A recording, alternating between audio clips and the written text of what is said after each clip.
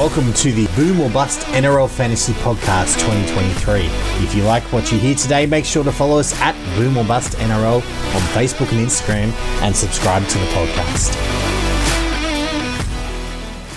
Good evening and welcome back to the Boom or Bust NRL Fantasy Podcast for 2023. We're kicking off our preseason previews and it's great to have you guys listening again. I'm your host, Stuart Lord, and tonight I'm joined by Mitch Brown, our expert physio. Hey, Mitch. Hey, mate. How are you? Going well after our pre-session volume adjustments and everything else to get us started for the new year. We'll soon find out if it worked. That's it. Whether you can just hear me banging away on things because I've got to amplify myself to 1 million again. And we also have Nick Lord, who is our stats guru and fantasy nugget. Hey, Nick. What it do, baby? Another season, guys. Let's get it. That's it.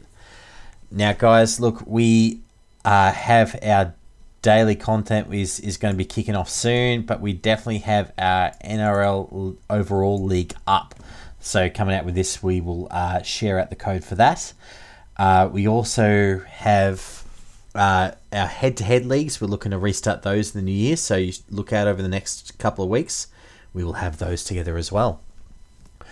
So the last one is, guys, is that we had a quick chat and we're thinking questions from you guys. We might actually hold a pre-season questions podcast just before the start of the season. So we will, if anything that we don't answer during the podcast, we will be saving up for that. So, guys, let's talk. And it's an interesting one, but this is where the random number generator got us. We start off today with the Titans. So, I guess, guys, Titans, 2022 didn't go so well for them. Hey, Nick. No. I'll bring it up now. I was going to say it for later, but Justin Holbrook, guys, his career winning percentage is 36% in his first 3 seasons. So, if he doesn't pick up some wins, I think he's in the hottest of all hot seats just to start the season. So, there you go. Speaking of performers, they had Mal Meninga as their high performance coach. Now, the only high performance that I seem to have seen from the Gold Coast seems to be down, at Broadbeach on a Saturday night. So, I'm not sure what's happening over there with Big Mal. So, I think he's on I don't know who's got dirt on, but he seems to be on a very good wicket down there, hey. It sort of puts his tenure with the Queensland Maroons, it sort of puts a bad look on it because, he had a loaded team during that 8-9 year stint, and then he's come to a team like the Titans where he's looking to rebuild and start a dynasty, so to speak, and it's been anything but, right? Yeah, that's it. The Titans, that they haven't had this run of success that I think that they would appreciate. Just to run through last season real quick, they had a halfback who couldn't crack it in first grade. They had one of their former co-captains get done for, what did Kevin Proctor do in the bathroom? Vaping. I've forgotten. Yeah. Any other scandals to come through from them? I think David Fifita recently had an altercation with Reece Walsh, something about eyeliner in a nightclub, but that's about it. But I must say, David Fifita, he's the sort of guy who accidentally walks into other people's houses. So I don't know what's happening there. Yeah, right. Yeah, he accidentally did that one time. Anyway, moving on. An out-of-court settlement reached on that, so I think I'll say no more. Moving on. Look, let's have a quick chat. Teams, additions and losses. So, look, I might kick us off with the additions. So, look, they picked up Kieran Foran, guys, from Manly. Chris Randall in a bit of a weird swap from the Newcastle Knights. Aaron Schopp from the Bulldogs. Joe Stimson also from the Bulldogs. And Sam Verrills from the Roosters. As well as, I think they picked up probably from one of the feeder clubs, Thomas Weaver. Nick, who have they lost, mate? Herman Asiasa, he's gone to the Dolphins. Jermaine Asako as well to the Dolphins. Sam Lasane is off to England to Leeds Rhinos. With Issa Masters as well, who's off to Huddersfield. Greg Marzu, he's off to Newcastle. Kevin Proctor, I can't believe he's still got a job, but he's gone to Wakefield. Will Smith to the Tigers. Corey Thompson, the legend, has retired, and Jared Wallace has also followed. A couple of those other guys to the Dolphins. Excellent. So I guess my question to you guys is, has this team improved or not with its signings? Mitch? I think it's improved with its losses, right? That'd be the short answer. The longer answer is Sam Verrills, if he can stay healthy, is not a bad signing, and maybe the same for Kieran Foran. But I look at most of those signings and say, it's sort of a bit of a sidestep, except, the only benefit would be that they're better characters. It's not going to help them crack the top 8, so they might be a little bit better, maybe 2% better. Nick, your thoughts? Whenever I look at these things, I think about who would I want on my team. And so in terms of guys they added that I would want on my team, it would be Fozzer and Verrills. I'd love to have them on the Dragons. However, guys they lost, Greg Marzu, I think is a good ball carrier, and Jared Wallace actually came on really well last year. So it's sort of same for same, to be honest. I think the best thing they've done though is sort of crystallise what they've done is they brought in Foran and Verrills, which is 2 guys in their spine, which has really put the right food chain in to get the right mix, I think. So I think they are a better team just by the types of additions they put in, if that makes sense. What do you think, Stu? Look, no, you're right there. I think they're a slightly better team due to the changes, especially if Verrills and Foran can stay fit. I reckon they're a bit of a gamble, which is why, and that, to be honest with you, they were guys on the way out their current clubs. Sam Verrills has been replaced by the Chiefs. Foran was always on his way out for Schuster. Schuster was ready to walk if Foran didn't go. So they're on the way out. I think that's why they've taken the gamble on the Titans, and the Titans have had to settle in some ways for them because no one else wants to go to the Gold Coast unless they're on 1.2 David Fifita money. So Ash Taylor money. Yes, that's exactly right. So, but look, I reckon they're better. And look, I've got the biggest gain here is Foran, and their biggest loss is probably... I like what you said about Jared Wallace. I kind of said Greg Marzu, but Jared Wallace might actually prove to be a bigger loss. Yeah. So anyway, moving on. Look, we got some injuries and suspensions. So Mitch, this year, in a big sacrifice, I know, but you've picked up suspensions as well as your injuries, mate. So can you take us through the injuries and suspensions? Yep, no worries. So first up, we've got Brian Kelly. He was suspended due to pile driving a player. He's set to return round 4. And the implication of that is that Olafina Khan Pereira, gee, those names are not getting any easier. They're not. AKP. Yeah, we're going to have to start working on either pronouncing them or shortening them. I'm going with AKP. He'll look to replace him. Patrick Herbert, so he suffered an ACL injury round 21 in 2022. So the main thing with that one, as I've said time and again, is it's a 9-month recovery. That has him slated to return sometime around May. So that'll be sort of the round 10 to 12 mark. As always, unlikely to be the same player he was last year. We'll see a decrease. We won't see a decrease rather in minutes due to his player position. But with that, top speed, acceleration will be down, and therefore, tries, assist, tackle breaks. So if you're looking to pick up Patrick Herbert, don't. Next one, AJ Brimson. Now, I'm going to be getting to him a little bit later, but I might sink my teeth into this one now. So AJ's had ongoing groin injuries over the last season, and he's continued to have it during his preseason. The real concern with AJ is his inability to shake the groin injury. So generally a true groin injury, and what I mean by this is like a tear to the groin itself, is hard to get over, but it has a low recurrence rate. So generally once you come back to play, it's unlikely to go again. Now, I was doing a bit of reading today, and there has been comments that he's actually also been suffering lower abdominal pain. And generally speaking, if you're getting groin and lower abdominal pain, that's more likely to be your pubic symphysis. So he's most likely suffering from a condition called osteitis pubis, which is more a joint injury than, say, an adductor strain. Without going into any more detail than that, because I could spend the rest of the night on that, it's a more complicated recovery. And more often than not, can be an issue ongoing. So his ability to change directions is going to be hindered. Top speed's going to be a problem, and he could just tend to break down from time to time. So the main implication is this, that it could be an ongoing problem. I would want to see him during the trials and certainly the first 3 to 4 rounds But at this point, just from purely an injury perspective, I'd be very reluctant to get on board because it is a tricky injury to treat.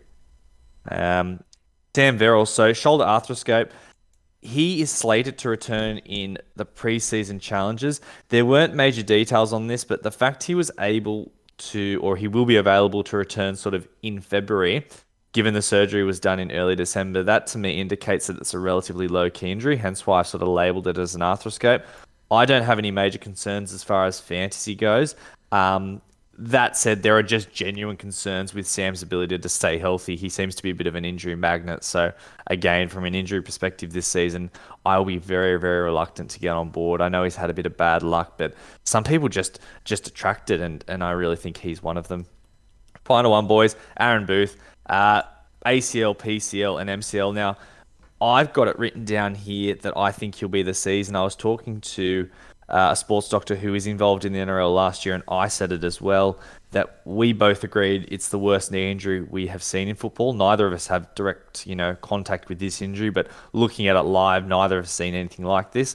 So I wouldn't be shocked if he missed the season, to be completely honest. It's pretty bad. His knee's quite messed up, and I'd imagine the meniscus isn't great. So if he does return, it'll be late this season, but honestly, I'd probably want him to have an entire preseason following total recovery from that injury.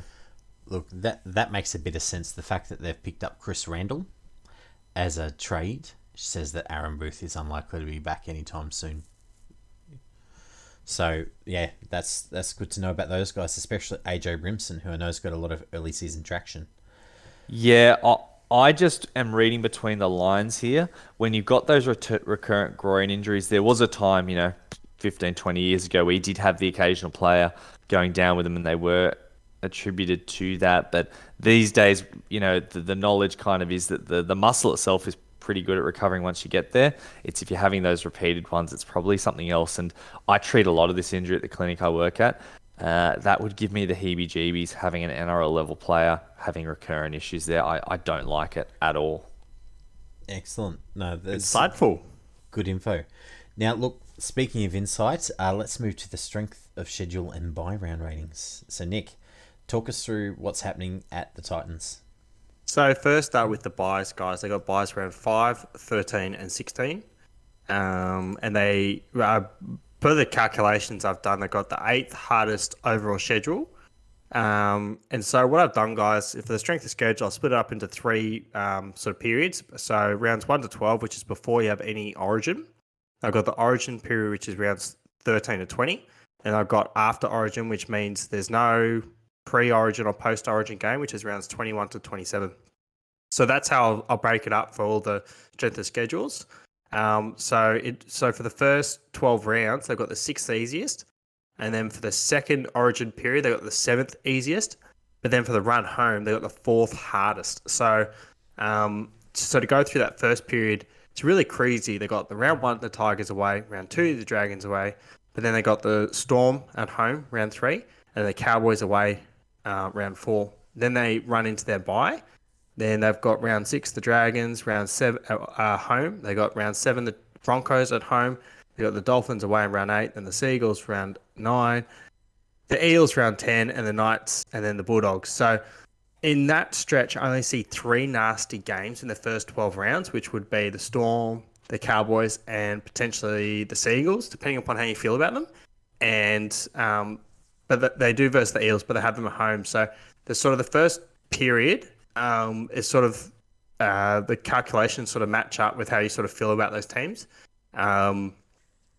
They miss, so in terms of byes, guys, they missed the 2 chaos rounds, which is rounds 13 and 16. That's when you only have your 13 players playing. I believe there's only 5 matches those rounds as well. So we think they're going to be quite hard. I know you don't have to fill your 17, but I think they're going to be quite hard, don't you think, Stu? Trying to bring in enough guys for then. Oh, look, you're certainly going to have to save some trades for those, because this year, with the extra trades, people are going to want to play 13 those rounds. So, yeah, not having them there, it means it's great if you own Origin players, because your Origin players wouldn't be there anyway. So you're not losing those rounds. But if these, I guess that counts for Tino, but for everyone else in the team, it's bad, because you want people playing those rounds. It makes it a bit tricky for those fringe sort of players. That's still good, but not Origin. And they get in terms of the Origin period as well, guys. They get the Dolphins round 19 at home, who shouldn't have any Origin players, but we don't think the Dolphins are going to go any good, do we? So really, they got a pretty good Origin period. The run home's pretty disgusting, guys. So round 24, they got the Sharks away. Round 25, they got the Panthers home. Round 26, they got the Storm away. And then the final round 27, they got the Bulldogs home. I think the Bulldogs are going to be good. So really, that's 4 pretty rough teams they got to verse on the way home. If you look at picking up points, maybe don't pick up attacking players from the Titans potentially because they're going to come up against some good defenses. So in terms of teams they have twice, they got the Broncos, Bulldogs, Cowboys, Dragons, Sharks, Storm, and Dolphins. So out of that, you've only got the three, maybe 4 good teams there: the Cowboys, Sharks, Storm, and depends how you feel about the Bulldogs. Sorry. So overall, I think it's nice to begin with, and it gets really bad at the end there. Obviously, as I mentioned, I don't think the round 5 bye is good from a cash cow point of view because you get the 4 weeks and then you got the week off where you're not making any cash. They got one of the cleanest runs home with the round 16 bye. So from round 17 to 27, they're absolutely clean, which is really nice. If you're picking up non-Origin players, you get all the last 11 games, which is pretty sweet. No other teams has this many games in a row to close out the season, which is pretty cool. So the next closest is the Tigers and the Sharks with round 17 bye. So they get rounds 18 to 27. So if you pick up a Titan after their final bye, you've essentially getting the most value for the rest of the season, potentially, nice. In terms of games played. So in that sense, I'm looking at Titans, Guns, and Middles. I think they'll be really good towards the back end of the year against the best forward packs in the league. So Stu, take us away with your predicted starting 17. Yeah. And look, this has changed a bit since I first published it on our Facebook page at Boom or Bust NRL. As things do over the preseason. I think I made this one sometime in December. But basically, look, let's start with the big news. It looks like Tanner Boyd has won the race to become the halfback from early news, which has had a reshuffling effect. Moves Kieran Foran to his natural point at 6. Shuffles AJ Brimson, but quite possibly to the fullback role. And Jaden Campbell all the way to the 14. So look, there's quite a few sources on this one, but it seems to be pretty accurate. So we'll see how that one goes, hey. But going through the team, so look, 1 through 13, I've got AJ Brimson at fullback, Jojo Fifita and AFK, Alafiana Khan Pereira at on the wings, Aaron Shop and Philip Sami at centre, and then Kieran Foran, Tanner Boyd in the halves. The props are Mo Fonaweka, Tino, Faz Sulamali, and we have Sam Averils at hooker. On the edges, David Fifita and Bo Firma, and at lock, I have Aaron Clark. And on the bench, we have the aforementioned Jaden Campbell. And look, I've got guys here. We could check to see who they are, but I've got Jamin Jolliffe, Isaac Liu, and Joe Stimpson. So, look, guys, there's a few fantasy relevant players here, some special ones. Look, Mitch, you spoke about AJ Brimson before. So just talk us through what you'd be thinking about for people who are looking at AJ Brimson. What would you say? Look, we spoke about the injury, and to me, that's going to be my big thing this year. I'm really going to try and avoid people I have an asterisk over, and he'd definitely be one of them. So the injury is straight up a big concern. But the other thing, guys, is the positional change. So the move from 5'8" to fullback, I feel like at this point he is likely a bust. I had a bit of a look on the fantasy football stats. At 5'8", his 2020 average was 47. At fullback, it was 39. So at 665k with a 46 break even and 45 average, he's actually potentially slated to lose value if your team list is right there, Stu, which to my mind I think is probably going to be the case. So I've got AJ Brimson, and this is controversial as a bust this year just because his statistics aren't quite as good at fullback. And the other thing I'd say is because he is struggling with injury, is that Jaden Campbell could potentially beat him out for the fullback role, particularly if he can find a way to be more healthy. Interesting. And yeah, look, Mate. I can see AJ Brimson dropping down the points. It's just due to the less tackles at the back. Yeah. Although the Titans might be letting a few guys through, so he might be having to make a few more than he wants to. But not enough to sort of make or break, his season, and certainly get him up those numbers. Now, from some point, given that I think we all feel the Titans might struggle, he might find a way to get back up there. But at this stage, boys, unless there's any arguments, I actually have him as a bust, which is probably controversial in some circles. Fair enough. All right. Well, look, I got another question, which is for you, Nick. Now, you're talking about potential Titans forwards that we might want later in the season. Now, I figure you got one guy who might fit that mark. Who have you got? Tina Fasuma Ali, guys. I think we sort of flagged him mid last season as he sort of went in the dip of his price cycle. But essentially, for him to break even, I think he's sort of perfectly priced at 771k with a break even 53. So 60 minutes at a 0.87 ppm, which he's hit, is a 52.2. So there's no real value here. I think it's a bit of a trap as well, because his price is a little bit inflated from his last 3 games, where he scored 214 points in his last 217 minutes. So it's pretty much a point a minute, in his last 3 games against trash competition against the Dragons, Knights and Warriors. So I just wait and buy the dip later in the season, as it was mightily impressive for the Kangaroos in the World Cup there. He's only 22, guys, and he's nowhere near his prime. So his statistical prime is around 26, 27 for front rollers and locks. So there's no rush to go out and get him in round 1, guys. So I've just got him as a chuck a star. Get on him later. No, it makes sense to me, mate. All I say from Tina is because he's only 22, that development, like from where he's gone 2020 with the Storm, 2021, 2022 at the Titans, and the way that he's improved, I reckon he's on that cusp of breaking that top tier of forwards. So I'll be keeping a real close watch on Tino, just in case he really does take that next step up. Especially because I think if he moves from the 13, he'll be doing less ball distribution in his minutes, and more doing what he does really well, which is breaking dudes while he runs over them. Hence, look, he likes the occasional offload and whatever else, but if he's making up big meters and bumping off dudes along the way, there's a lot of points in Tino. It's a good PPM, but I don't think he's gonna. I don't see any catalysts for him as a front row personally. Fair 60 enough. minutes is huge. So yeah, and look, either way, I'm certainly not keen to start with him for the season. So chuck a star sort of makes sense for me. Mitch, you agree? Yep, absolutely. Excellent. Now look, I might go into one guy who I am very interested in, and that is the aforementioned Tanner Boyd. So, guys, look, if Tanner Boyd is the number 7 at, as the Corey Mal has suggested, so Boyd's going to be the starting halfback in 2023, which makes a bit of sense because he finished 2022 in the halfback role and did pretty well once they dropped Toby Sexton. And the team actually finished pretty well. That's the reason why they didn't pick up the spoon.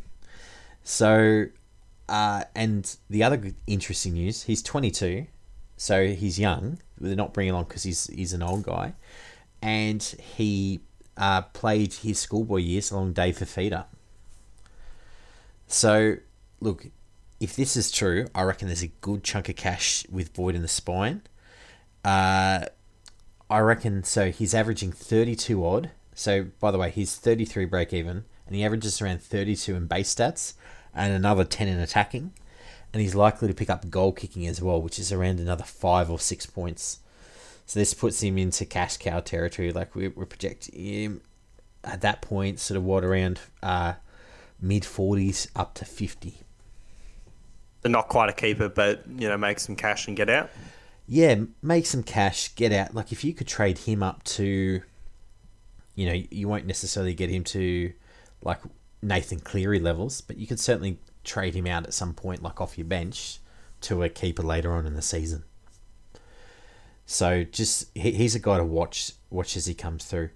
The downside, there are 2-3 players at the Titans ready to go if he doesn't fire. So they do have Campbell who can come and the shuffle can happen. AJ Brimson back into the halves. They got Sexton, and so whatever else. the last one is that I reckon that if Brimson and Forum are around, but neither of them do many kicking meters, so I reckon there's some more kicking meters in there for Tanner Boyd too. So I've got a big boom on him. Mitch, what do you reckon about Tanner Boyd? Mate, I think he's probably one of the best picks on the team. I mean, last year we looked at Toby Sexton and I was pretty against him, but I myself will probably be picking up Tanner Boyd. You look at his halves pairing in Kieran Foran, who I have question marks about, which I'll get into shortly. Tanner Boyd looks like probably the safest and close on the only pickup on this Titans team. Nick, you agree, or any questions about Tanner Boyd? No, I'm in. Yeah. He's in my team. Yeah, me too. The fact that he's DPP hooker half, he sits there. I know, I'm pretty happy about that. So, excellent. Okay, moving on. Mitch, you got one more guy to look at, mate. Who did you pick up? Well, speaking of Kieran Foran, so at 431k, sitting on a 31 point average for 2022 and a 1% ownership. Look, largely it was a better year last year for Fozza at the Seagulls with regard to injury. He was able to play 20, hang on, how many games was it? 22 games. But the main issue is that every time in his career that Kieran Foran has been asked to do more, Bulldogs, Eels, Warriors, he's tended to break down with injury. And I'd wager part of the reason the Eagles was a good fit for him was because Cherry Evans was drinking the entire milkshake and just leaving a little dribble at the end for Fozza to have a slurp on.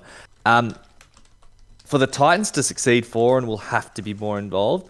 And Tanner Boyd is, a very young halfback. And I'd wager as a result of him getting involved, he's going to be a much, much higher injury risk. So to punch out these, or to tell you these stats here, between 2016 and 20, these are the games from 16 to 20 that Kieran Foran played.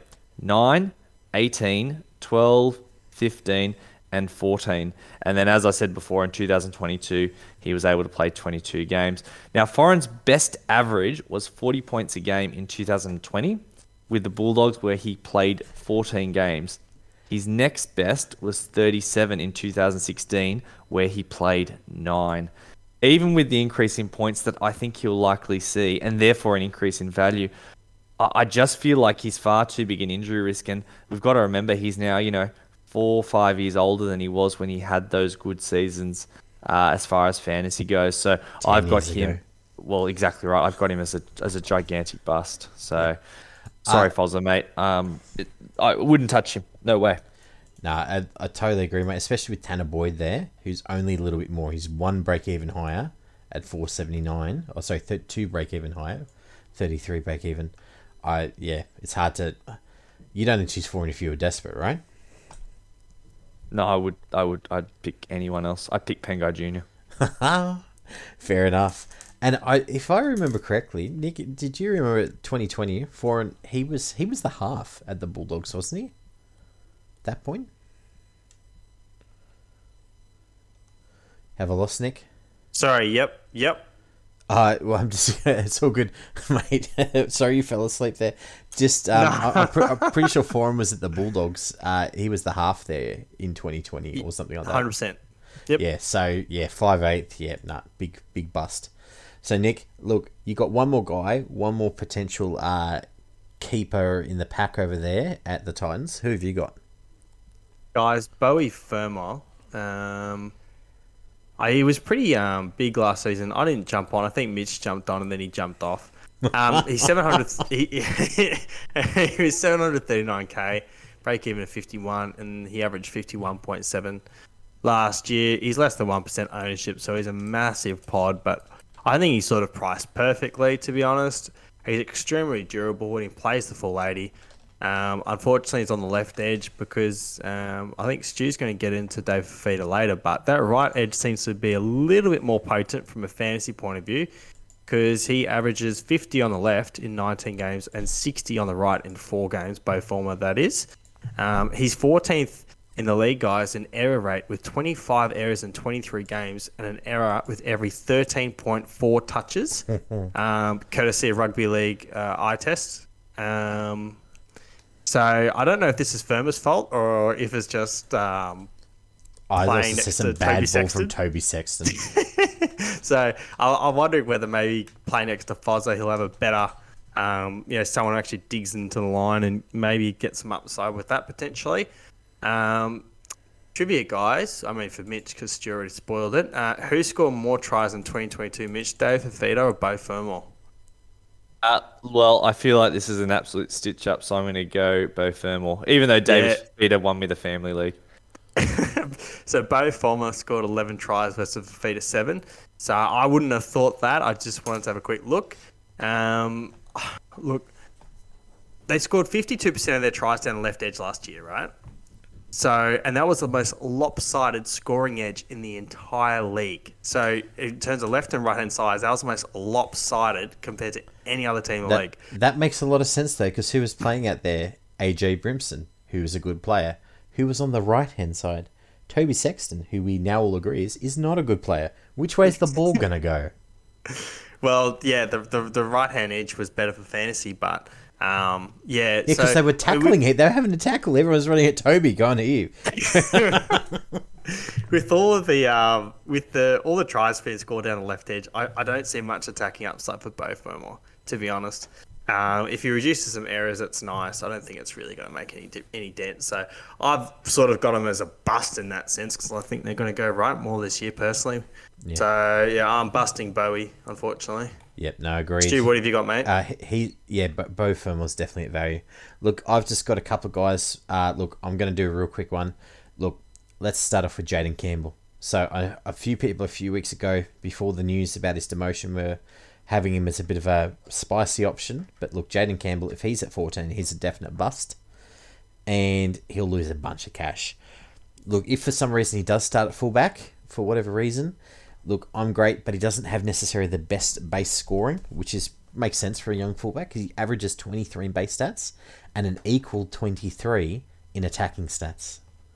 So it's pretty comparable to guys like Latrell Mitchell and Ryan Pappenhausen, but both of those players kick goals and Jaden Campbell doesn't. I think the difference in price between him and them is about, a little bit of pace or size, depending on which one we're talking about, and goal kicking. Now, if Campbell somehow also picks up goal kicking, we can have another discussion. But as it is, he's a bust for me. Yep. So let's move on. Alofiana Khan Pereira, 250k, 18 break even, wing fullback. So look, looks like a guy you can make some money on. The issue is that Brian Kelly's due back in round 4. And even though, look, this guy is apparently the fastest guy on the Gold Coast, which, considering what some of the guys sniff up there, is pretty damn fast. But he may keep the spot due to talent, but there's absolutely no certainty. So I've got him as an avoid. There are other guys at 250 or less than 300 worth getting. I'm thinking Tyrell Sloan, Hayes Perham, some of those other guys would definitely be worth a better shot. So avoid AKP. I was about to say AFP, and then I'm like, no, that's not him. All right. Any disagreement on AKP there? Nah, mate. Better options. Move on. Excellent. Okay. Another guy I really want to talk about, Aaron Clark. So he's 594k, break even of 41 at hooker. Now, he's a little bit spicy for me as well. He was moved from hooker to lock as a bit of a small forward during 2022, which allowed Aaron Booth to start at hooker prior to his end of season knee injury. And he played 3 games in the role prior to picking up his own meniscus injury in round 22. So he looked good with the ball, hands on the ball and in defence, and it allowed Tino to move to prop, where he's much better suited, as Clark's got a much better set of hands and a great motor. So if he's got starts at 13 in round 1, he'll pick up DPP, so he'll be a middle hooker, much like Brandon Smith. And I see him as a more versatile version of Adam Elliott at that point. And the fact that the club has extended his contract to 2025 and picked up Chris Randall means that they see this guy as their long-term number 13. That's the narrative. That's how I'm going with that one. The downside against this narrative is that we've got a 3-game sample and the sample's patchy. So he got a 76 against the Broncos, but they were on the way out at that time of the season. Remember how they got trounced on the way out of the finals? He got a 45 against the Raiders and a 32 against the Storm. though again the Titans were trounced by the Storm. On the plus side, he played 55 minutes in all of these games, and the Titans no further depth in the middles. The last downside is that the Titans seem to look to just be playing to keep a coach in his job this year, so that might hurt some of his attacking upside. But either way, I reckon that there is like his break even's 45. I reckon that there's a high 40s and possibly up to a 50 in him in 55 minutes for Aaron Clark. So I actually have him as a spicy choice up here. I've got him as a boom, but I reckon there's not enough to say he's a boom. I reckon he's spicy. Nick, what do you think about Aaron Clark? Is he of any interest to you? Not really, actually, because you can get Cheese for a few K shorter. I think he'll go better. And you've got Tanner Boyd, who's 100K cheaper, who also covers hookers. So I'm not sure. I'll have to wait and see. Probably not, just because 600K is a big chunk. I think you get better value elsewhere potentially. Fair enough. What do you project? What do you project him at? 50? Yeah, just shy of 50. Yeah.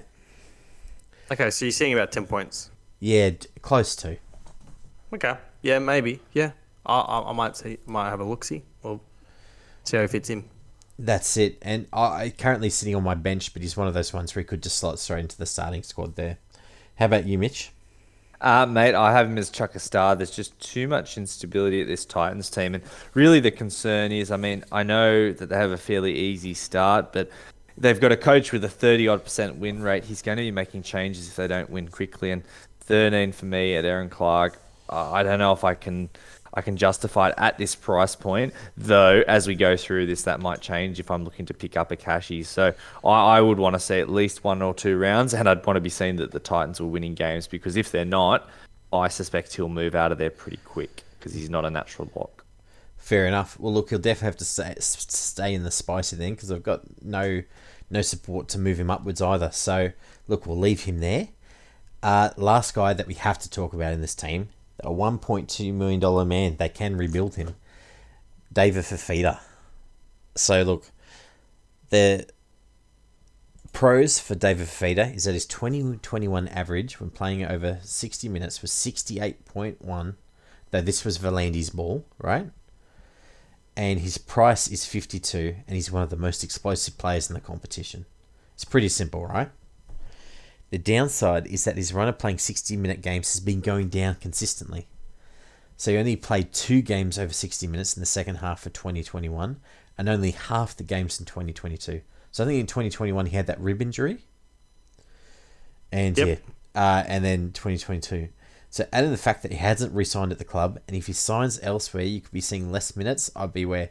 So he's spicy, but he's kind of like that bad spicy. Like, you know, sometimes when, you know, you go to the Chinese place and they give you the real hot spices, and you're there going, ooh, geez, tastes good, but a bit too hot for me.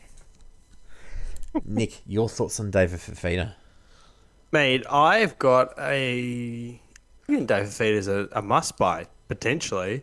What's his ownership? He's only 4% ownership, so massive pod. Doesn't he average like 60 on the right edge or something? He averages, when he plays more than 60 minutes and he has a decent right edge. I mean, full game on the right edge. He averages something really nice, doesn't he? You can pull it up, mate.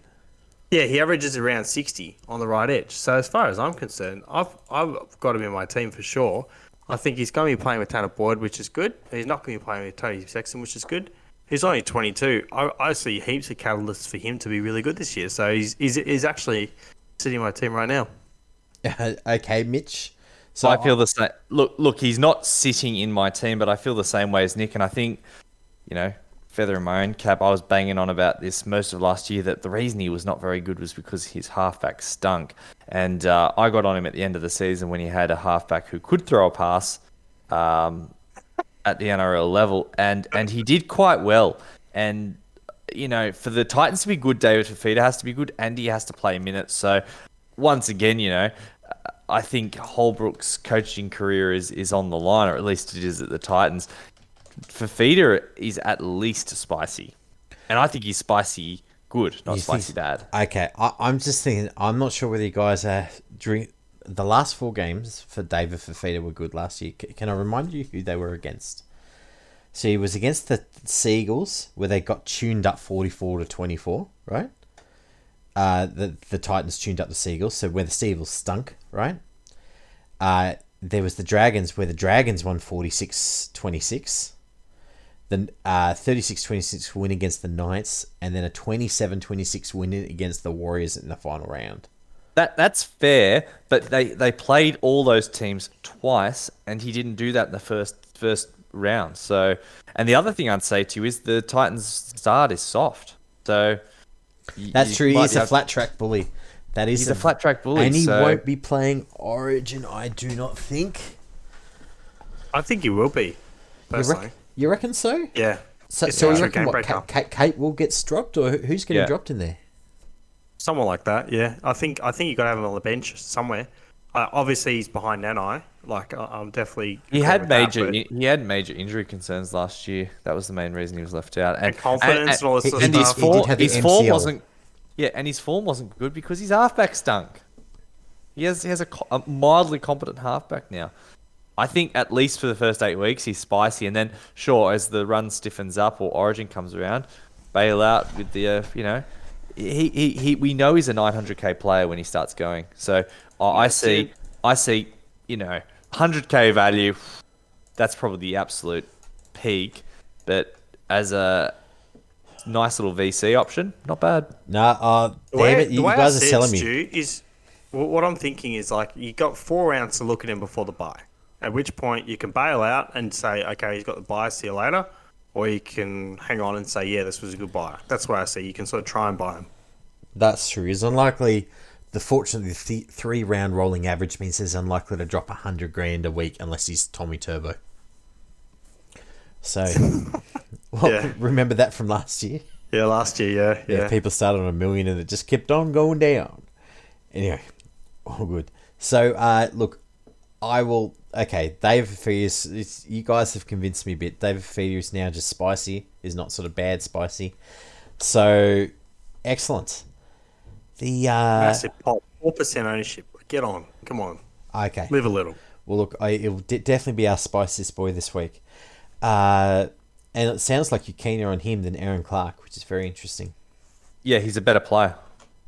He's definitely a better player. So, No, well, like, no. To be fair, like, he you get more. resigned- If you're a good player, you get more stability, right? Now, question for you: would this change if either A, if he signed with the Raiders before the start of the season, would your opinion of picking up David Fifita change? Yes, I'd be worried. Mitch? Maybe I'd be worried, but then also if I was the Titans, I'd flog him I'd flog the horse and get my cash out of him because he's not my player next year. Yeah, but who's going to take a spot, Stu? Play Now, think about it. 90 There's no one- minutes, there's no one- David. Play 100 there's minutes. no one- I don't care. There's no one on their team that can play edge. Have a look at their bench. There's no one. Jolliffe, yeah. No, that's not great. Isaac for He's you. fine. He's a middle. Joe Stimson, he can't. Joe Stimson. Can he move side to side or not? I don't know. Nah, Joe Simpson is actually probably the accurate answer to that one. So yeah, that's it. You're playing David Fifita big minutes. So that's the good one. The second question is if Justin Holbrook, if he had the full confidence of the board meeting come out from the chairman, right? And he's on the outer, would you still be worried about him then? No, About David no. I think Fifita's we just worked out you can't really replace him with a competent NRL player on the edge. Excellent. Okay, cool. So fair enough. Very spicy. He's probably just a little bit too expensive for me to be a boom, but definitely spicy. I agree with that totally. If he was 700k, he'd be a boom, but 770, that's expensive. That's it. You got to make enough money for him to be worth as much as Cam Murray. But we know his upside is like 100 points. We know that. Like, he has that. That's true. And first 4 rounds again, Nick. Who are they against? Give me a sec. Tigers, Dragons, Tigers, Storm, Cows. Actually, you will get an accurate result then, because it's Yeah, not you'll know just what he soft. said. Yeah. No, I Yeah. got it. Excellent. And he's got that soft run too. Dragons, Broncos, Dolphins. So you could even get on at that point when he smashes up a few teams in a row. Okay, Totally, very spicy. definitely keen. Moving Okay. on. Yep, definitely moving on. So, guys, ladder. So, how do you reckon these Titans are going to finish? So, look, I have them as 15th. I reckon it's not going to be the best year for the boys on the Gold Coast, and Justin Holbrook will be gone. Nick? I've got the 9th. Oh, Ninth? sandwich, 4-1 odds on that. Nah, I'm not. 4 to 1? I'm not confident. 10 I'm to not 1. confident. Nah, I'm not confident. I just have a feeling they'll be better this year. I like the Ninth. spine. Okay, no. Nah, I duked out the spine with Stu. The I soul feel of my better about it. firstborn on that. I'm good. Might be ginger, mate. Anyway, no, moving on. Anyway, so Mitch, Oh no. We apologise to our ginger listeners out there. we do. If you're Sorry, still John. listening. Sorry, Yeah. John.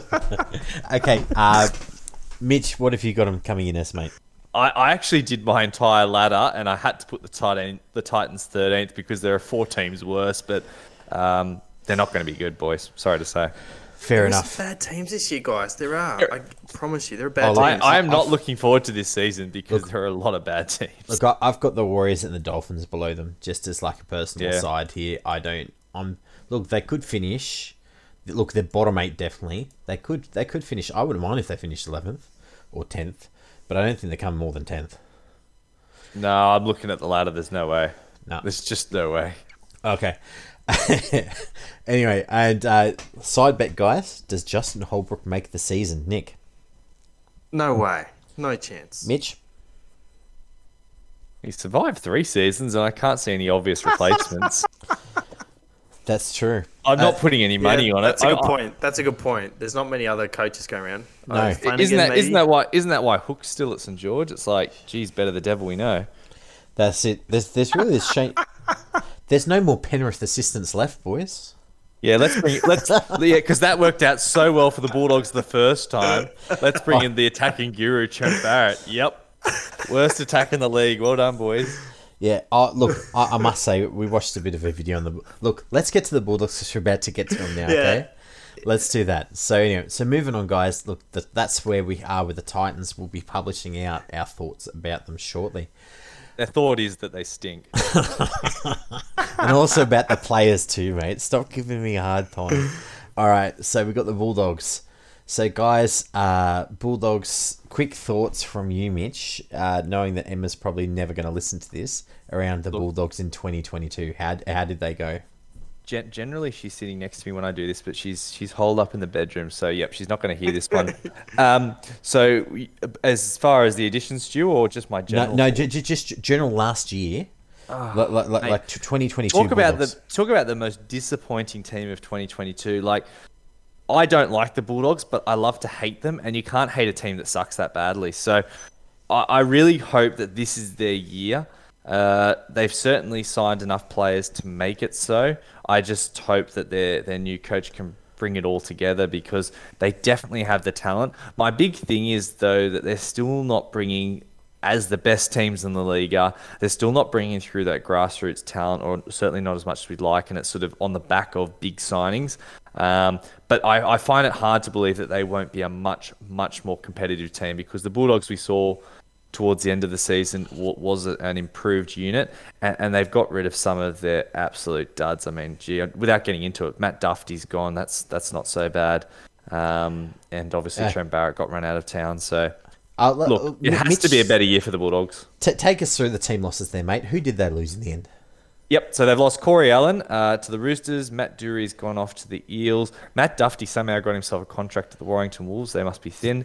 Jack Hetherington off to the Newcastle Knights. Josh Jackson retired. I feel bad that he didn't get to have a few good years to finish with the Dogs because he really was a workhorse.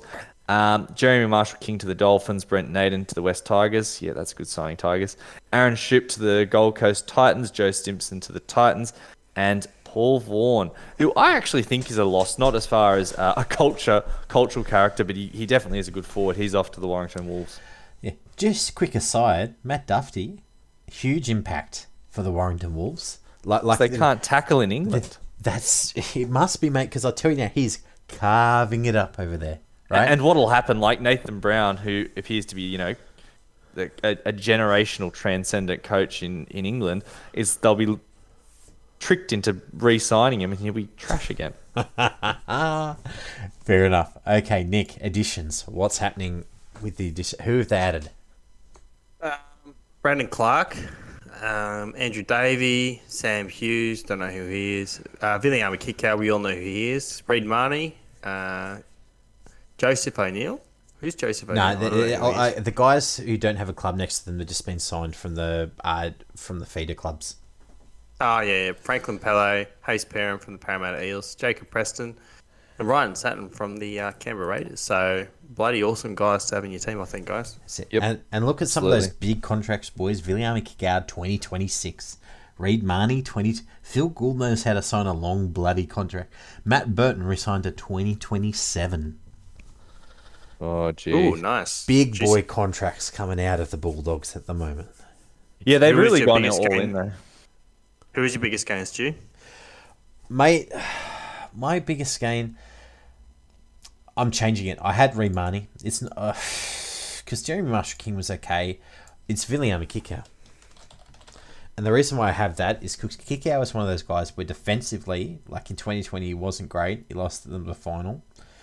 But 2021, 2022, he obviously took away whatever that was, and he started shutting down that edge from attack. So people just wouldn't run near him because he was just tackling them to death. So I would say Kikau, because it'll also free up Matt Burton. Imagine how much time Matt Burton will have on his hands because the people have got to worry about Kikau running the inside line. Do you agree, Mitch? You got Kikau? No, I have Reid Marnie just because Kikau has too many stupid moments in him. Yeah, I think he's put a lot of those away, but I do get your point. Yep. Nick, how about you, mate? No, I agree with you, Stu. Matty Burton, he's, what is he, 6'4" or something? You got big Matty Burton running out with Kikau running the inside line. I totally agree with you, Stu. That's it. And, yeah, especially, and then outside of it, you have Addo Carr waiting for the quick ball on the outside. Yeah. Awesome. Okay, so the next one is the biggest loss. Look, I think it's pretty easy for us to say Joshy Brent Jackson. Naden. Definitely, no, Brent Naden. Brent Naden. No, Okay. we all agree, Josh Jackson. Let's move on. Excellent. Okay, Mitch, can you take us through injuries and suspensions? Yep, so we've got Bailey. Oh, gee. BBO. Bailey Biondi Odo. Yeah, it's not happening. These poly names are going to be the death of me. ACL round 23 with that hip drop tackle. Said it again. Said it once, going to say it again. It's 9-month recovery, guys, in the NRL, which again has him placed around May, probably the latter half, so sort of rounds 11 through 13. ACLs, they always have a down year the first year they're back, so I certainly wouldn't expect him to be the same man he was. With Bailey's position, there will be a bit of a drop in minutes and role for at least the first 3 weeks, and probably more than likely a number 14 role to start off with him, which, you know, as a fantasy implication, sort of brings in Farmono Brown. Matt Burton, this is probably the one that's a little bit more interesting. Ankle cleanup. So given the fact it was postponed, you know, immediately no major concerns with what injury Matt was sort of dealing with. It's most likely an arthroscope, so just a clean out of the cartilage at the front of his ankle. And I say that because we didn't have any major news of a significant injury in the area. It has a great prognosis for recovery, and if you're looking to pick him up round one, I don't think the ankle will be an issue going forward this year. That said, he goes down with it again, my radar would start to go up. But at least for round one, I would consider him to be a pretty safe pickup. Yeah, speaking of Matty Burton, I posted a video from their website a little while back around them getting back into training, and part of it was around, he was involved in all of the reps for everything for that, so looks like he's A-OK. So, thank you, Bulldogs social media, for actually becoming a useful functionality for once. It looks like they've also borrowed the Panthers' preseason production team. Look, moving on. Nick, strength of schedule, bye rounds, and ratings. How are you looking for the Bulldogs, Nick? Boys, they have the buys in round 13, 17, and 23. Overall, I've got them as the fourth easiest schedule, guys. The third easiest for the first rounds 1 to 12. The 5th hardest rounds 13 to 20, and the 8th hardest round 21 to 27. So the easiest stretch in the first block is rounds 9 to 12 before the round 13 bye. So the Dragons away, Raiders home, Warriors home, and the Titans home. And they have another easy-ish pocket. So I try and look for easy stretches here and there. They have another easy pocket, round 18 to 22 before the round 23 bye. Where round 18 they have the Knights home, round 19 they have Rabbitohs away. That's not good, obviously. And the Broncos home round 20. And round 21, they got the Panthers away, but then round 22, they got the Dolphins home. So it's a couple of doozies, but, a lot of easy stuff in there with the Knights, Broncos, and Dolphins sprinkled through. Only terrible stretch is round 1 and 2, which is the Seagulls away and the Storm away. I think, in my calculations, I've got the Seagulls pretty good. That's obviously contingent on Turbo. So the run home isn't terrible after the round 23 bye. So round 24, they got the Knights away, then the Raiders away, the Seagulls home, the Titans away. So really that could be easy or hard depending upon how the injuries go, I suppose. The teams that have twice, guys, they got the Eels, the Knights, the Rabbitohs, the Raiders, the Seagulls, the Sharks, the Titans, and the Warriors. So the only nasty teams there, guys. The Sharks, I'd say. The Rabbitohs, pretty nasty. And potentially the Eels or Seagulls, depending on how they turn out. Overall, it isn't too nasty. As they don't have the Storm, the Panthers, or the Roosters twice. So that's always a good thing. I'd back some of the scoring players to go pretty well early with a good off-season. With Cameron Ciraldo and a few World Cup stars compared to some other teams. Fairly juicy run home. So we'll get me looking at their guns for the season-long keepers. But that round 23 bye is pretty gross, guys, for that run home. I don't like that. I don't, but still, if you're talking about head-to-head time, round 24 Knights, round 25 Raiders, okay, not great. Round 26 Eagles, and look, I think the Eagles would be pretty shocking this year. So I reckon that's a pretty easy game. And then 7-27 Titans. Yeah, I reckon some head-to-head leagues, they'll be happy to have some Bulldogs in there. I agree. I think the Seagulls, just quickly, I think they could be terrible or they could be awesome. It's just a lottery. We don't know. That's true. I think they're one injury away from the slide starting. Totally agree. Yeah. What is their predicted starting 17 looking like, Stu? Now, look, this isn't up to date because we've actually had some news come out since then, right? So the big news for this one is obviously Matty Burton signed his extension, but the other big one is that Jake Averillo has apparently been playing at right centre, and Hayes Perham has been doing first team reps at fullback. So that's a bit of news. So we have Hayes Perham at 1, which moves Jacob Carraz to the wing alongside Josh Adokar. We have Braden Burns on the left-hand side, who's actually pretty interesting because he'll be playing between Josh Adokar and Kikau on what is possibly the new best left-hand side in the comp. So along with Jake Averillo in the centres, we then have Matt Burton and Kyle Flanagan in the halves. We have Max King and Luke Thompson as prop, Reed Marnie at 9, Kikau and RFM I've got at on the edges, and Ryan Sutton at 13. And look, I've got on the bench Tavita Pangai Jr., Andrew Davey, Franklin Peely, and New Brown as the utility. So, but obviously, look, guys, a lot of new players and a new coach. Could be a lot of changes between now and then.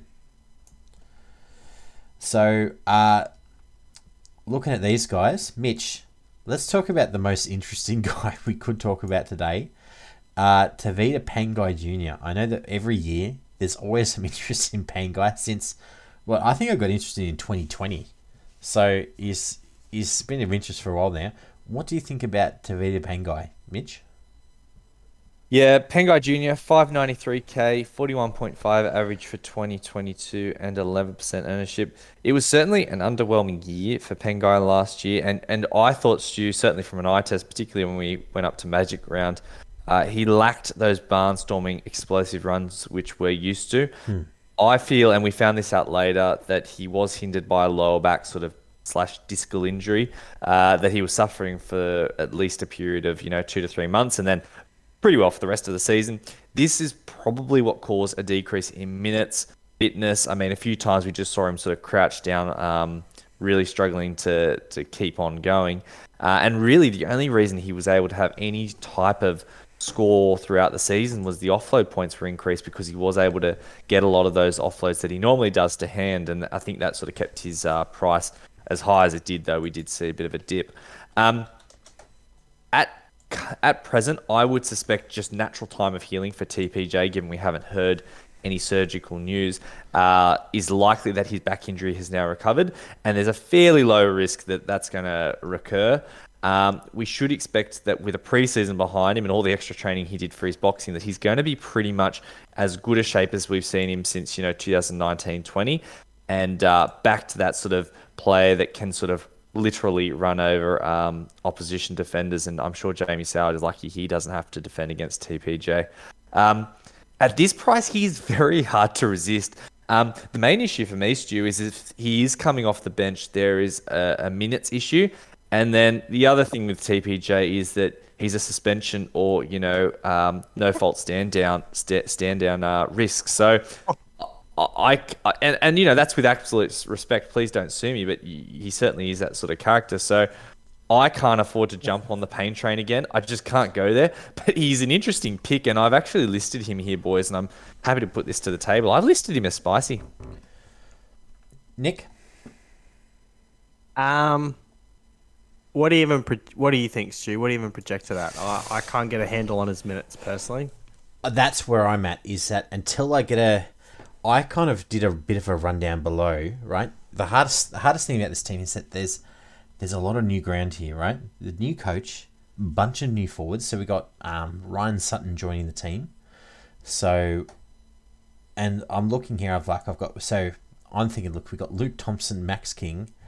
We have TPJ. We got RFM, Mariner. So we have Sutton. We have Davey, Kickow, and we got either a Chris Patolo or Franklin Peely, right? So we got a ton of players looking for minutes in this pack. I've got question marks over them all. So it really depends. Like, the big one for me is that if TPJ starts on an edge, if he wins that edge spot, right, on the other side to kick out, I'm on TPJ, right? Because I'm thinking that the average, I've got to project it around, he'll get around 60 minutes or so, 65. He could even move to the middle and let Davey come on at some point, but he'll still play those middle minutes. He'll pick up the DPP and he'll make a ton of money because he'll be running at the small boys, right? He already is a DPP, mate. Yeah. Oh, sorry. Here's the DPP, but like he'll actually get the use out of it too. So I'm very interested in him if he's there. If it's Mariner on that edge, and instead it's TPJ coming off the bench, or even at lock, I'm not as keen. So I think it's a bigger bought on Pangai Jr. So I'm really looking for him to start on the edge.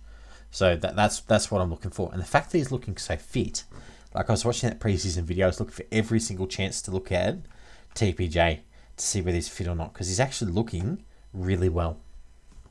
Hopefully his head's in the right place then, huh? To be honest with you. And that's that's the big question mark. He spent time with Sonny Bill Williams in the off-season, right? There's a guy who knows how to prepare like a professional, right? That's true.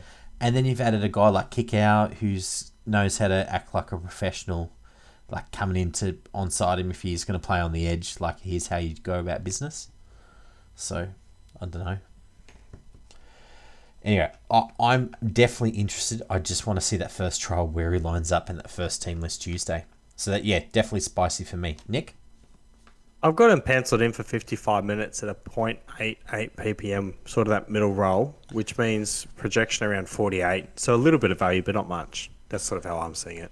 Fair enough. Well, and to be honest with you, it's hard to find value in that middle roll this year. Like something I've been finding, middle's one of the hardest spots to fill for value. Agreed. So you need to go gun or, yeah. So even a guy's got 8 or 9 points of value in him, could be worth a look in our books. But definitely for me, if he starts on that edge, he'll get a lot of minutes, and that's where I'm definitely interested. Here's a question for you, Stu. Do you see more value in Aaron Clark or Pangai Jr., considering there's only 1K difference in price? Aaron Clark natively, unless Pangai Jr. does lock down that edge roll. If you put TPJ on the edge for 70 minutes, it is Pangai Jr., but the risk is higher with Pangai Jr. That it For could a get variety shuffled. of reasons. That's it. Well, often he got shuffled in. He used up 3 or 4 interchange cards last year. Some games, right? He'd come on for 20 minutes and then go off again, then come back on. His fitness was terrible, wasn't it?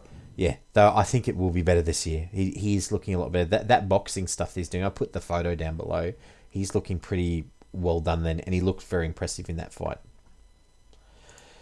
All right, let's speak about some other guys. Nick, another guy that we really want to look at here, Matty Burton. What do we think about Matt? Oh, Matty Burton. Okay. Sit down and relax and enjoy this one, ladies and gentlemen. Matty Burton. 718k, he's a half, so he's lost his DPP. He's got break even at 50, which is what he averaged last year, and he's 12.4% ownership. So he's just an overall stud. We love him. The eye test, he passes it. He had a purple patch 6-game streak last year where he averaged 70 from rounds 9 to 14. Where he averaged 61 from round 8 to 2021 in the biggest sample size. So really, he's got stud written all over him.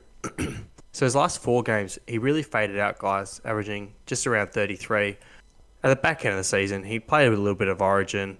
It's just a long season. The Dogs were out, so I'm sort of discounting those 4 games from my projection this year. In terms of goal kicking, which I think he'll keep, he kicked 2 goals per game last year, but I took a little bit of a deep dive here because I'm a sicko. So he was 50 of 69 at 72.5%, right? But he only kicked in 21 of the 24 games he played. So really, he kicked, in the games he was kicking, kicked 2.4 goals per game. So that's almost an extra point in him just kicking goals for the entire season, if that makes sense. Mm-hmm. He also kicked 2.4% below his expected success rate based upon try location and his past kicking history. So therefore, I'm penciling him in for around 75% kicking rather than 72.5%. So where I'm building here is the Bulldogs, guys, were second last in tries scored last year with only 68. I think the Storm scored 121. So they're almost scored half the amount of tries as the best attacking team in tries last year. They only won 17 and lost 17 games, which really does surmise a very stinky 2022.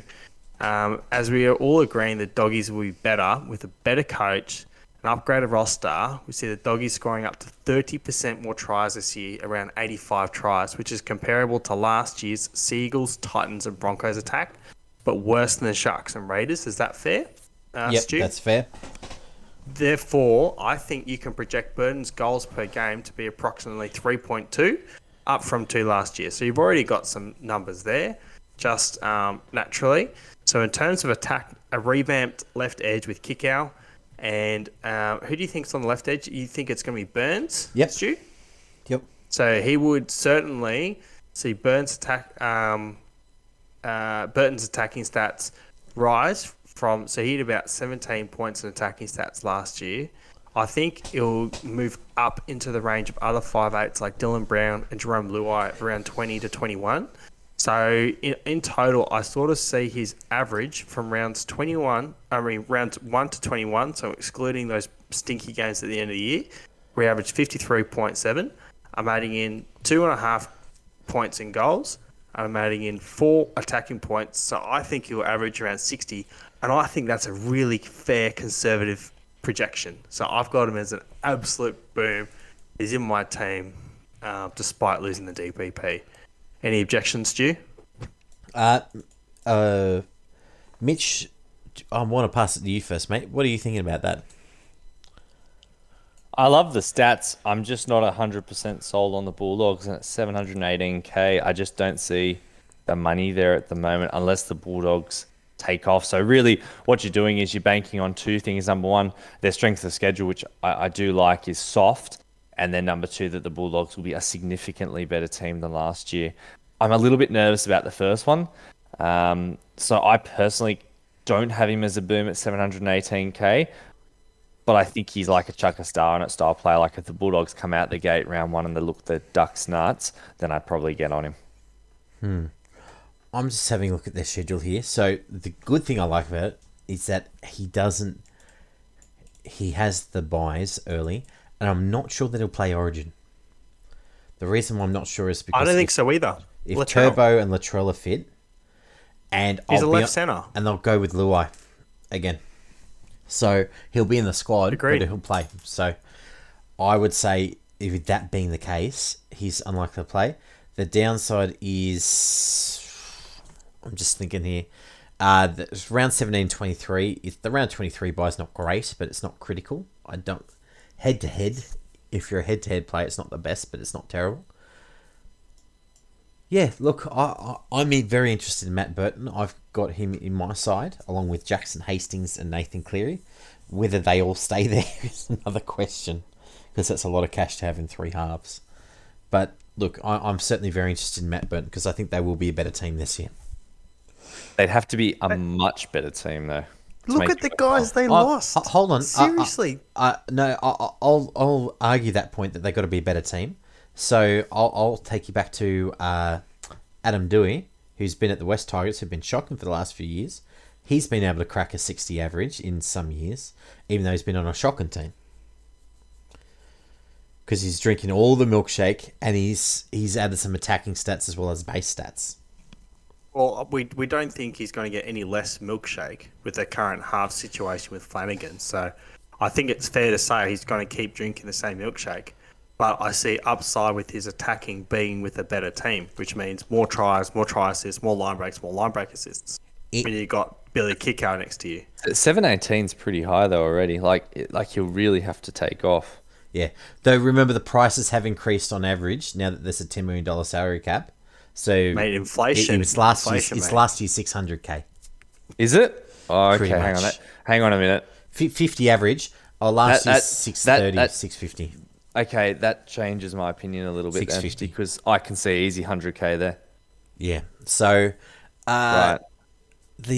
just having a look here, the other interesting news was Phil Gould was doing what Phil Gould does, and talking up a whole bunch of players. So he was basically talking up the fact that other players might see time in first grade at half. So we'll see how that one goes. Seriously? Oh my God. That's it. That's for Flanagan's spot, not obviously for Burton. Yeah, So- just play him out though. Oh my God. Anyway, yeah. Anyway, Okay. well, look, if they were going to play him out, they'd have Flanagan's a better goal kicker than Burton, right? Hands down.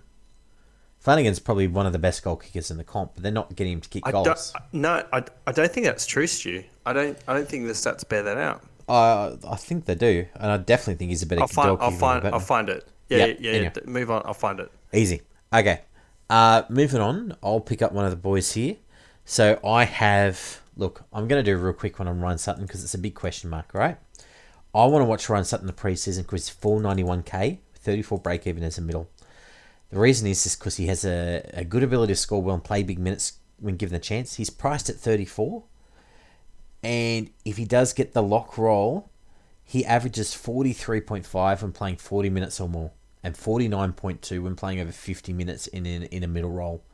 So if he gets big lock minutes, he's a big boom. The issue is I'm not sure whether he gets those minutes or not, fellas. So we're going to have to wait till we get some news out of the Bulldogs camp, all those preseason games, till we work out where Ryan Sutton is. So for me, he's a spicy choice until we know otherwise. But I reckon there's almost no one in that range between 400 and 600 grand in middles you want to own. Ryan Sutton could be it. Yeah, he's tempting. The scary thing, as you said, is that TPJ could potentially take his place as well. Like, if TBJ looks good, I think he'll play the minutes, and that's why a lot of these Bulldogs players are a little bit of an uncertain entity, because there are a lot of good players there now. There really are. The big question is, will they gel? Number one, that's important, and then the second one is, who is going to rise to the top out of this crop of players? Yeah. Anyway, there's a lot of alphas in this pack. That's what I'm saying. It's like Luke Thompson in there. Like, he's a good player. He can play big minutes. Max King, we know, can play big minutes, right? TPJ can play. RFN. All these guys can play. They're all good. They're actually almost too stacked. So that's why I'm concerned about owning any of them. Look, I'll bring out the next guy real quick, just while Nick's still looking up his thing. I've got Jake Averillo here. Now, good thing about Jake Averillo, he's 372k, 26 break even, wing fullback / centre DPP. So, Jake Averillo could be tempting with 26 in DPP, but he's only averaging around 30 at fullback from last season. Though I reckon he will grow into the role. So, look, low 30s, mid 30s is possible. The issue is, at right centre, he's a no-go. Because he averages in the high 20s to the low 30s in that spot. So I guess we can look out for him if he does get to the fullback slightly as the team tries to work out. They have just signed Steve Greighton for 2024. So we know that the fullback role is only for this year. So they might chop and change. It's not like they're trying to build long-term combinations, right, guys? Yeah, that's exactly right. They're just looking for someone to get the job done by the look of it. That's Jake Averillo is a classy player. He's just probably not an NRL level fullback. Yeah, I think he's just been thrown into the role because he's got skills. May as well use them, right? That's right. He's one of their better players, and when you don't have the right man for the job, just best to give it to someone who's a good player who can make something happen. And Jake showed that a couple of times last year. That's it. Now, Nick, have you found out who's the better goal kicker between Flanagan and Burton? You're right, mate. You're right. Burton 72%, Flanagan 80%. Yeah. That's it. I thought so because he's actually pretty much a gun at goal kicking. Flano, he's just I don't know. But he was kicking for the Roosters, who was scoring stupid amounts of tries on the sticks. I remember. So anyway, but he was scoring from out wide too. Anyway, it's all good. And anyway, the last thing about Jake Averillo, just putting back on there, he's very similarly priced to Chance Nickel-Klokstad, to Hamiso Tabuai-Fidow, or even the cheapie like Talau or Isaac Thompson. So, okay, Nick, who else have you got on your list, mate, for the Bulldogs? I'll look at Hayes Perham, actually. So, if he stepped to be in the wing fullback, 298k with a break-even of 21, which is what he averaged in 2022. So, he's 4% ownership, which I'm sure is climbing from when I wrote this down. So, honestly, I've never watched him or heard of him before. I thought he was Hayes Dunster when I first saw his name, but no, Hayes Perham. So, he averages 45.8 in 7 games at fullback and reserve grade last year, with about 50% base and 50% attacking. Also, he's up to now 5.4% ownership now, so he's increasing on the back of everyone chatting about him. So per game, guys, his stats are about 150 metres, 0.3 tries per game, 1.3 tries assists per game, and about 3.5 tackle busts per game. I watched him. It's not much on YouTube, but he's got a nice right foot step. He's quick, can pass, can run, and he's got a nice grubber in him towards the corner, so he can get some forced dropouts, which is a nice little extra couple of stats each game. So it kind of reminds me of like a more skillful Chance Nickel-Klokstad. So if he's fullback, I think he's definitely worth the flyer. He's in my team at the moment, so I definitely got him as a boom player, assuming he gets the fullback role as a strong ball carrier. Question for you, Nick. Stu, do you have him in your starting 13, your starting 17, or somewhere in your emergencies? Nah, starting. Yeah, I'm going light in the wing fullbacks at the moment. Ooh, it's very spicy. Mitch, Hayes Perham, looking at that, would you be interested? Boom. Yep. Look, break even starting 21, playing the fullback, and he doesn't look like he's a nugget. So, yeah, me too. Boom from me. All right, Nick, who else have you got there? Because you got a couple more boys, mate. Let's get on to Billy Kickout, guys. 651k as an edge, break even of 45, which is what he averaged in 2022. Almost 3% ownership. He's never really been all that fantasy relevant, I don't think. I don't see why he'd be any different from his Penrith role. I don't see any value. He averages 0.57 PPM in the second row from 2018, 19, 20, and 21. So yeah, it's not great. I don't see any catalyst there, even with Burton there, because he had Lua. There's just no point. Just don't bother with kick out, guys. Andrew Davey, pretty much the same thing. Just wait until TLT, guys, with Andrew Davey. Just to see what happens with his edge spot, if it goes to RFM or TPJ. If he gets a starting spot, he could be worth a look at 0.54 ppm.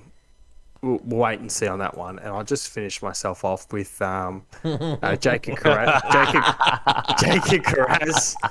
563k. I'll have to snip that one out.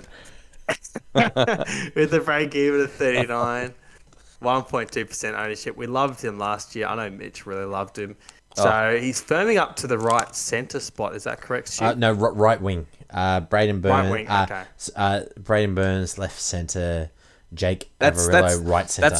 That's good. You want him running the ball back. He's a hard, tough runner of the ball who likes to make tackle breaks. But, I think, Nick, basically what you're going to say here is there's no more value left. And there's not really at 563. Nah, there's no value on the wing. If he was playing centre, we'd be interested. But since he's firming at the wing, so at centre he averages nearly 49, right? But at wing he averages 34. So just don't bother with Jacob Graz, guys. So, do you have anything else, Mitch? No, mate. I think he's an awesome player, but unfortunately he's peaked in fantasy. So I'll just have to enjoy watching him play for the Bulldogs as opposed to having him on my fantasy team, and that's fine. Fair enough. Easy. RFM, Mitch. Look, I know we've been talking a few forwards. What do we think about RFM? Yeah, so for Tyler Mariner, 560k, 39.2 average for 2022, less than 1% ownership. Look, just starting off, he did an amazing job, and the medical staff at the Bulldogs to recover from what I felt was potentially a career-ending injury. Was unable to get the level of minutes and play that we have seen in previous seasons up until the last, 2 to 3 weeks. And I would suggest that's more than likely due to two factors. The first one is a total absence of a preseason. And then the second one is it was a significant injury that had a couple of mishaps, and they were likely just trying to ease him into the season. RFM is known to be a big minute player, and once he was able to get those minutes up at the end of the last season, his points did start to pick up. But because of that injury and because of the lack of preseason, I do feel like some of those tackle busts and attacking stats were down. Probably the biggest issue with RFM is, while he is a big minute player, my biggest concern again with him is going to be that you've got so many alphas on this team that could potentially take his role. It's sort of, and I wouldn't be surprised at all if they kind of work this on a rotation to keep all these guys really explosive and healthy throughout the game. Like, I sit here and just hear you guys talking, and really what would make the most sense with this type of team is just to make sure each of them are coming on as fresh, tough, and nasty as they can to give some of these backs like Burton and Karaz plenty of space, and Addo Carr.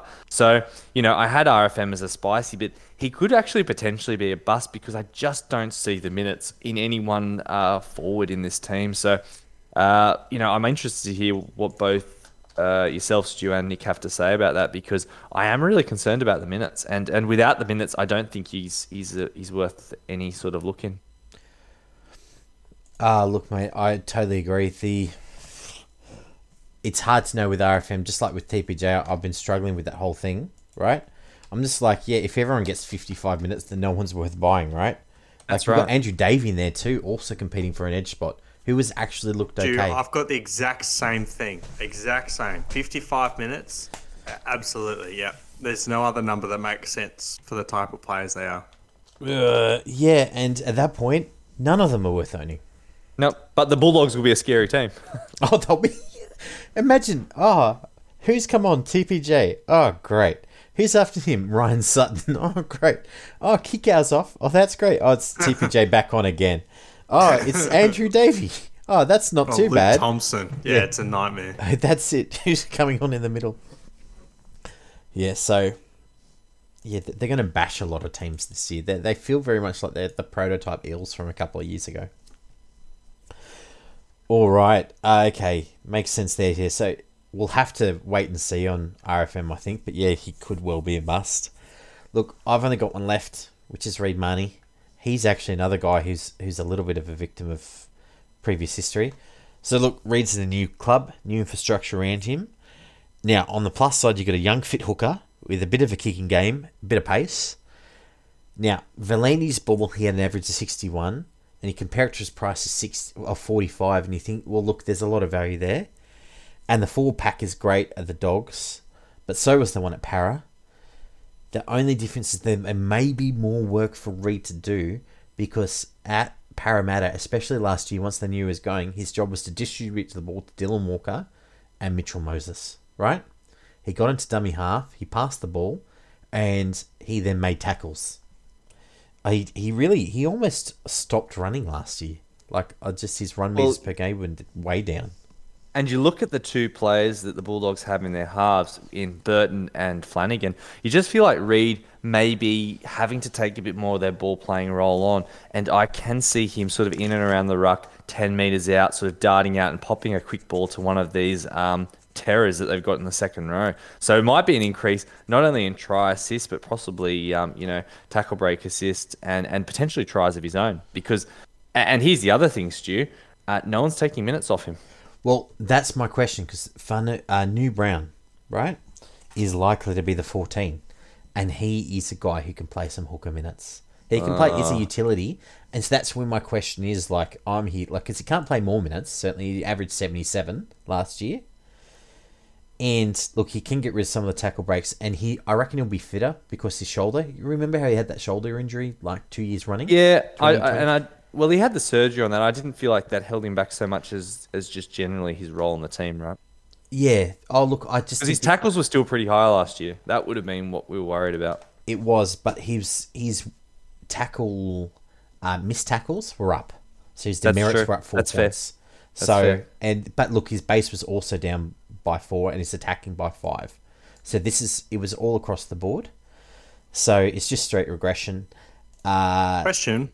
Yep. How do you think the Bulldogs are going to play? Do you think they're going to play through their hooker more? Or do you think they're going to... Because you've got Kyle Flanagan there, who's not really much of a half. Like, do you know what I mean? It's not really a dominant half. No. Do you think they're going to play... Do you think they're going to play through Reid more, like, early on? Well, that's what I'm saying. I think they'll try and bash them up the middle, and then you've got Karaz and Adokar on the wing. When the defence compresses, that they'll just spin it wide. So I think they'll go bang, bang, bang, spin. If you play by the Penrith model, which I think Serraldo will bring, the first 2 hit-ups will be by the wingers on the return. So one winger will bring it back, the other one will come in for the next hit-ups. That's tackles 1 and 2. Tackles 3 and 4 will either be by the centres or by whichever forward is back in the line, right? Tackle 5, it will then head out to possibly an edge for a bit of an attack, and then you've got this kick. So I reckon that Reid will probably see about 3 tackles around, but because of the way that they want those players to run back, there will certainly be some ability for him to run. The issue is that, look, if they're carrying New Brown, I would say that Reid Marnie's a wait and see. I don't want to start with Reid Marnie in my team. He was in my first draft, but I pulled him out once I started having a think about, like, where are the extra points going to come from? There's some attack that he can pick up, but he might actually lose minutes. Keep him fresh. So, yeah, I don't know. Do you guys, either of you want Reid Marnie round 1? Mitch? He's spicy for me. I've got a question mark next to his name in my team because I do think they'll play through the middle. I do think he has to have a bit more of an attacking role, just knowing who the halves are. Certainly versus, say, Brown and Moses to Burton and Flanagan. Obviously, Burton's a very competent half, but Flanagan's a fair way off that. I'm interested. You bringing up Famanu or Brown? Jeez, I'm having. Yeah, just go with New Brown. That's what everyone says, Brett. Yeah, I'm concerned with that, but and this is it, right? Maybe the Bulldogs across the board keep their players fit. Maybe New Brown gets 20, 25 minutes and Marnie gets 55 again. That's not impossible. That's true, or even 65. And maybe that's an answer to Volandi's ball. Is that to offset the speed of teams like Penrith and their fitness, you just make sure your entire team can play at peak velocity for 55 minutes. That's it, and make sure that your wingers do all the hit-ups. well, because they can, right? You've got Karaz and Adokar who proved that they can do it. They can. Karaz particularly. Karaz is a very good ball runner. Nick, are you interested in Reid Marnie? I've got a question for you guys. Do you think he's a keeper? Do you think he's going to average 60? Yeah, I do. With the 4th easiest strength of schedule, I think he could. Stu? I don't think he will, but Stu? I'm having a quick think about that. 60, he's at 45. I reckon he could average 55. I want to wait and see. I don't know. I want him to be, because I like him as a player. I'm not sure he's there. I think there's quite a few players ahead of him. I think you have to wait 1 or 2 rounds to see what they're doing with New Brown, because I look at their forwards, right? The only position in the forward pack that's not having that 55-minute rotation is hooker, but who's not to say that that's exactly what they're going to do? That's true. Well, okay, so let's put this out again. If New Brown wasn't playing, right, if he's just straight up backup for them, and Reed is playing, I don't know, 70, 75 minutes, and I'd pick him straight up. 75 pick. minutes, and you'd had, who would you have for the Bulldogs in there? You would have, what's his name? He's always overpriced, massively overpriced. Topine, right? If you have Jackson Top, no, he is. He plays like 2 games a year. He scored 126 points last year, but he's 600k, right? If you had Topine there as a utility instead, would you be interested in picking him up, Mitch? Yes, definitely.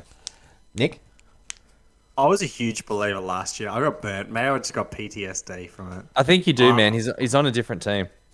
I was a huge believer after the 2021 where I didn't get him. I picked him up for his stinky year last year. That's true. Yeah, I had him too. I wasn't thrilled. So look, I'm away from him at the moment, but that's because I've got different plans at hooker. So, then again, you know, Aaron Clark he's only 50 grand less, so I'm not sure how many more points Aaron Clark's got him than Reed Marnie. So anyway, worth a thought. Marnie's a better player. I agree because they don't have any like strike centers, and the edges sort of need things set up for them. Like, I think they will play through the middle. So I think, whereas you know the Eels were really trying to they were playing really through Dylan Brown. You know what I mean? Like, all their attack was through him. So I really, I do see upside in Reed for sure, but I don't think he's a boomer. I'd probably just lock him in as a spicy, guys. Okay, let me chuck in. Okay, yeah, look, if you both have him as spicy, I'd chuck a star because I want to wait and see, but I'll put him as spicy for now. Okay, so so just a quick review of this one. So the big booms from this one is Hayes Perham is the only boom that we've, and Burton are the 2 booms that we have there. Is that correct? I think I had him as a boom. Who? Perham? Burton. Or Burton? No, Burton. I had Burton as a boom, but I think you guys have him as spicy. I personally have him as spicy. Oh, I'm happy to back the boom call for you, Nick, if you want. You. Okay, let's move him up. Well, he's in my team at the moment. I've got to think that there's some points in him. Okay, so we have Kikau, Davey, Carraz as a bust. For Mitch, we got a couple of spices, which is RFN and TPJ. It's really about minutes, right? So it's like bite your own risk. And we also have Ryan Sutton for that exact same reason. And we have Reed Marnie as like, I guess, a good spicy, because like assuming that New Brown isn't playing with him. I think, is that fair? Yep. And I'm definitely off Reed Marnie altogether if New Brown starts in that team. All right. So look, that's I'll go a real quick one. Look, if Paul Alamotti or Gerald Skelton get a run at the Bulldogs, we could see them this season at some point. Just have a look out for them as cashies. So they're young centres. Gerald Skelton's come from rugby union. Paul Alamotti is one of those up-and-coming guys that you just keep on hearing about.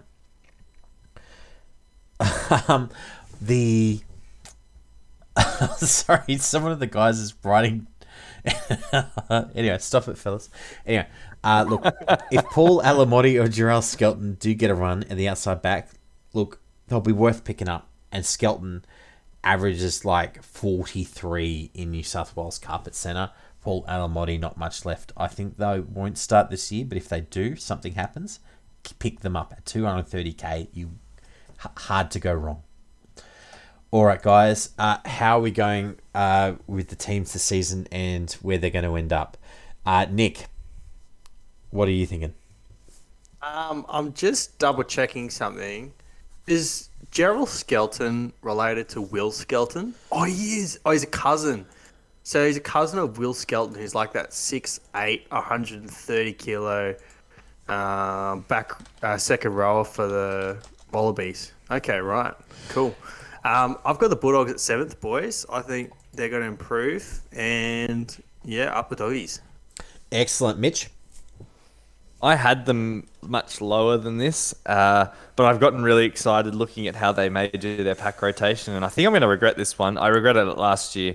I should have left him at 9th under the Tigers, but I've put him into 5th just because this team is scary, but the one thing that really concerns me, and it concerned me last year, is it's a Panthers assistant coach. And the second thing is there's still not enough depth at this team. Anyway, I've got him at 5th, but I don't feel good about it. Yeah, Mitch. Nick's original pick spooked me, and I brought it up, and he's No. Okay, that wasn't me. That was Stu. All right? It wasn't me. Don't you dare. Okay, so just for the viewers at home, we have a bit of a run sheet we work off, and Nick originally had the Bulldogs at 3rd, and so I think Mitch is panicked. He had him first. I didn't. I had him right first. I changed my pick. Okay, let's. Well, Mitch, if you're so easily spooked, mate, that's a bit of concern too. All right, and look, I've got them as 9th. I reckon they'll just be outside the 8th. Yeah. I'm not sure how you crack the 8 right. with a friggin' halfback that you don't want. Like, it's just, I know, but like one of your 2 half players you want to shop, and I'm stuck here. Anyway, It's concerning. I feel the same way. What I am really looking for is if now that Steve Crichton's coming, he'll be the fullback more than likely, and he's a very good player. Like, I'm very high on him. If they pick up Mitch Moses too to play alongside Matty Burton, so Matty Burton long kicking, Mitchell Moses running and short kicking together, that's a filthy team, bro. That's probably a top 2-3 team. I don't like it at all. Like, imagine that pack running behind those guys. Anyway. Gross. Well, and a lot of them are signed. The best players are signed to big contracts, so they would be. That's it. They're there for a long time. All of them are there to 2025, 2026. Wow. Anyway, moving on. Guys, look, that is the end of our preseason preview for the Titans and the Bulldogs. Thank you for helping us at home, or the people at home, understand where I reckon the good and the bad players are this year. And I guess, guys at home, if you've got any thoughts about this, please leave it. Send us some feedback via DM or just right below in the show notes, like where we are. And look, we have the next one coming out shortly. Should be with the Rabbitohs and Panthers. So make sure to subscribe to get that when it comes out shortly. This is Boomer Bob Bust podcast, first podcast. As you can tell, we're a bit rusty, but we're back for 2023. Oh, mate, I don't know what you are then, moldy. But we're back for 2023. Thanks for listening.